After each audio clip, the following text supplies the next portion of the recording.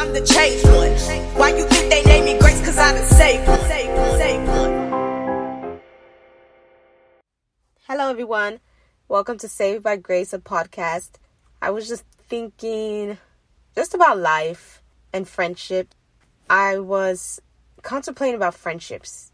Well, not really. It wasn't really a contemplation. It was just more of, I used to think that, let me not say that. I never really thought that in life you didn't really need anyone. I knew that you needed people, but I felt like I could be okay being a loner. It was until I got older that I realized you actually need people, friendships, connections in life. You can't do things alone. And as much as I wish people could, you do need to build and establish great connections with people to help you in life. Because, we can't do everything. One person can't do everything. We do have weaknesses. We do have areas in which we are trying to improve. But there's people who have already conquered those areas. And so they can do for us what we can't do for ourselves. And so I've learned that. Even in different areas. When I used to do music, I would just make songs by myself and record it. I wasn't really into collaborations. I think it was just more because I knew myself, I knew my craft, I knew what I wanted to do music-wise. So I just did it and attacked it. And there's nothing wrong with that. But I realized collaborations or having collaborations is good because then you can take kind of the people they follow. Not really take, but they will hear about you too. They'll be like, oh, who's that girl? Who's that guy? And then you build your fan base that way. You get more followers, connections. You build more like that. And so I became a loner through just life experience. I believe maybe God wanted me to see things a different way. He was trying to transform my mind. So I didn't really have kind of like a push or motive or whatever to really go out and connect with people and make friendships. I just wanted to stay at home, kind of read my Bible, kind of get to a place of understanding of how life is, and what the possibilities of what things could be. I kind of just, really what it was, is I put my head down. It was like I was in the school of life, and I didn't allow anything outside influence me. It's me, God, and I was working on my character. I want to say God was helping me to work on my character. I was just focusing on myself, focusing on possibilities of what could be, having hope of the life, I saw that was possible. And so I didn't really see the need of people. And at that time, I did have friends. Times, I would hang out with them. But there came a point where it just became me. And I was happy. I found peace and joy and fulfillment within myself. And I think that was what God wanted me to do. That was the whole purpose of why he allowed it. And so now, or when it became time for me to now go out to the world and do what he called me to do, I started having to be around people a lot. And I think I was out of my comfort zone because for years or months or however long it is, you stay away from people. You're just by yourself. It's just you, God. You're happy. You have your Netflix, whatever it is. And you just enjoy life. And then now you have to go back into the world and kind of meet people. It was very uncomfortable. And so, my former I think in one of my podcasts, I talk about being uncomfortably comfortable or being comfortable being uncomfortable. Regardless, I had to learn how to be comfortable in things that were uncomfortable and if you're not, you won't grow. And so I started learning more about people and the impacts people can have on your life and how people of influence and affluence, like people of great positions, whether it's leadership or whatever, that can transform or help your life, how being able to connect with them is important. It's just like college. When somebody graduates, whether it's high school, college, being able to have someone who works in the job you want and being able to connect with them, and then, they're like, oh, I know somebody that's great for this position.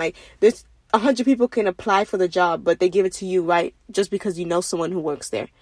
There's importance of connections, and getting to know people and have genuine friendships and stuff like that. So when I learned that, I realized, okay, yeah, I do have to kind of step out of my comfort zone and just allow people in, but it doesn't mean you have to give them your heart and tell them all your secrets. Just become friends, keep everything cordial, peaceful, love everyone in the aspect of God. Like, you treat people how you want to be treated. And people always say that, but they struggle in doing it. But the truth is, for me, like, for example, in our restroom or in the bathroom that we use in my house, the shower head, I believe it's called the shower head, the one that makes the water hot, cold, the handle, whatever, kind of messed up. So we couldn't use it for a while because the water wouldn't cut off once you get it to cut on. So we were they were getting water from downstairs, kind of heating it up, and then taking a bath. And for me, I was using a different shower. But I realized, I said, if this was me, and I had to be like literally fetching water and trying to make it hot and stuff, it would blow my mind. And I would make sure I do everything to get it fixed. But I was in a situation where I was okay. But because I know, like, what would I do if I was in this position, I decided to, like, okay, I was like, yeah, let's call somebody to fix it.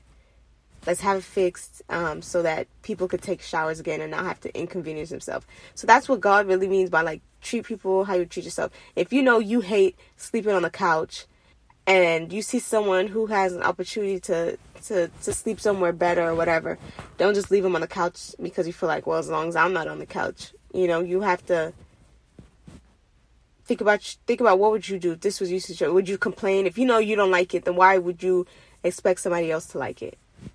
But just in learning how really to care and love people made it easier. I know that nobody's perfect, so in people's first you have to learn people's imperfections. So if you see the flaws that somebody has, you kind of work around it. If this person gets jealous of everyone's life because their life is not going well, then I know that whenever something good happens to me, they're not going to be the first person I call, because obviously they're going to be sad about it. They probably might bring my mood down or like make everything uncomfortable. So I'm not going to be like, hey girl, like I just got a big mansion. And like, I'm not going to, because I know that they're struggling with that. So I'll kind of keep working on it. And then if it comes up, I'll say like, I'm not saying like anybody should be ashamed of whatever they have. No, at the end of the day, the person should work on their jealousy or envy and get help. But because I know that's their weakness, I'm not going to give them an opportunity to, try to attack me or fight me, in the sense of like, you tell people what's going on in your life and then they say they can become a discourager and then you want to quit and give up. Or you let people in and then they hurt you and then you shut yourself down. And then when the right people come, you don't allow yourself to be open to receive them because you've already allowed yourself to become closed off and mean or whatever. So I learned that every friendship has a level. There's friends that you'll call for advice. There's friends that you call to give advice. There's friends you'll probably go party with. There's friends that you talk about business with. There's friends that, are spiritual. You can get that spiritual understanding. And there's friends that, so you have to know where everybody's in place. Because if you try to group everybody to be the same and treat them all the same, that's where kind of issues may occur. You kind of have to know what everyone's flaws is, what's their strengths, and how can I benefit them, how can they benefit me. I won't tell my secrets to somebody who gossips because I know that if they can gossip about other people, then what makes you off limits, Sometimes people feel like, oh, well, we're best friends. They make excuses of why somebody shouldn't hurt them because they feel as though, well, not me because I'm this. Well, I think people should realize that nobody's exempt from anything in life. All you have to do is protect yourself. That's all you can do, is protect yourself from being hurt and from being harmed. When COVID happened, the news and people were telling us to do stuff that people should have already been doing. We should already be wearing face masks and washing our hands every few seconds and standing a few feet or inches or whatever away from people. Once COVID happened, they were telling us these things and people were acting as if it was new information. This is what we should have been doing, but because we weren't, now that COVID happened, it was kind of reiterated and reinforced. So just like your life with people, you're supposed to be protecting yourself from harm. You're supposed to be on guard. It's not like, oh, you see a black person and then you hold your purse, or you see a Hispanic person. No. For anybody, you don't know anyone, whether they're white, black, Hispanic. If you go out, you protect yourself regardless. It shouldn't be a race thing. It should be a, I don't know you thing. I don't know what's in your mind or what you're capable of. So at the end of the day, regardless if it's a little child, I don't care if it's a 3-year-old white kid, you protect yourself always. You're supposed to make sure at night you're not walking by yourself. You're supposed to close your windows because you don't know who's watching you. You know, like, there's things that you're supposed to be doing regardless. It shouldn't be done because, oh, you know, I heard these type of people are bad, or it shouldn't be done because you feel like, oh, well, this happened to me, so now I have to protect myself. No, you already should have that mindset to protect yourself regardless. So when you're making friends, it shouldn't be, well, they can't do it to me because we've been friends for 10, 100 years. Oh, he can never do this to me because no, there's no such thing as you can't be done, because it's not as if you are created differently than anybody else or put on a higher pedestal regardless. Yes, you can have favor, but God still expects you to apply wisdom. So even in building friendships, you still have to apply wisdom, because nobody's perfect. You can be friends with somebody for 100 years. They're going to still hurt you unintentionally. Like, I have siblings, I have family members that have hurt my feelings. They probably didn't mean to. Even me too, I could have hurt them. I probably didn't mean to, but it happened because we're human. We have anger, just like a dog. Dogs are the friendliest animals, people say. Well, I don't want to say the friendliest animals, but I mean, they call them man's best friends, because when a dog really attaches to a person, they from what I've seen, they can become like really protective, and they can literally sit by a door waiting for that person to come back, because they really fall in love with them.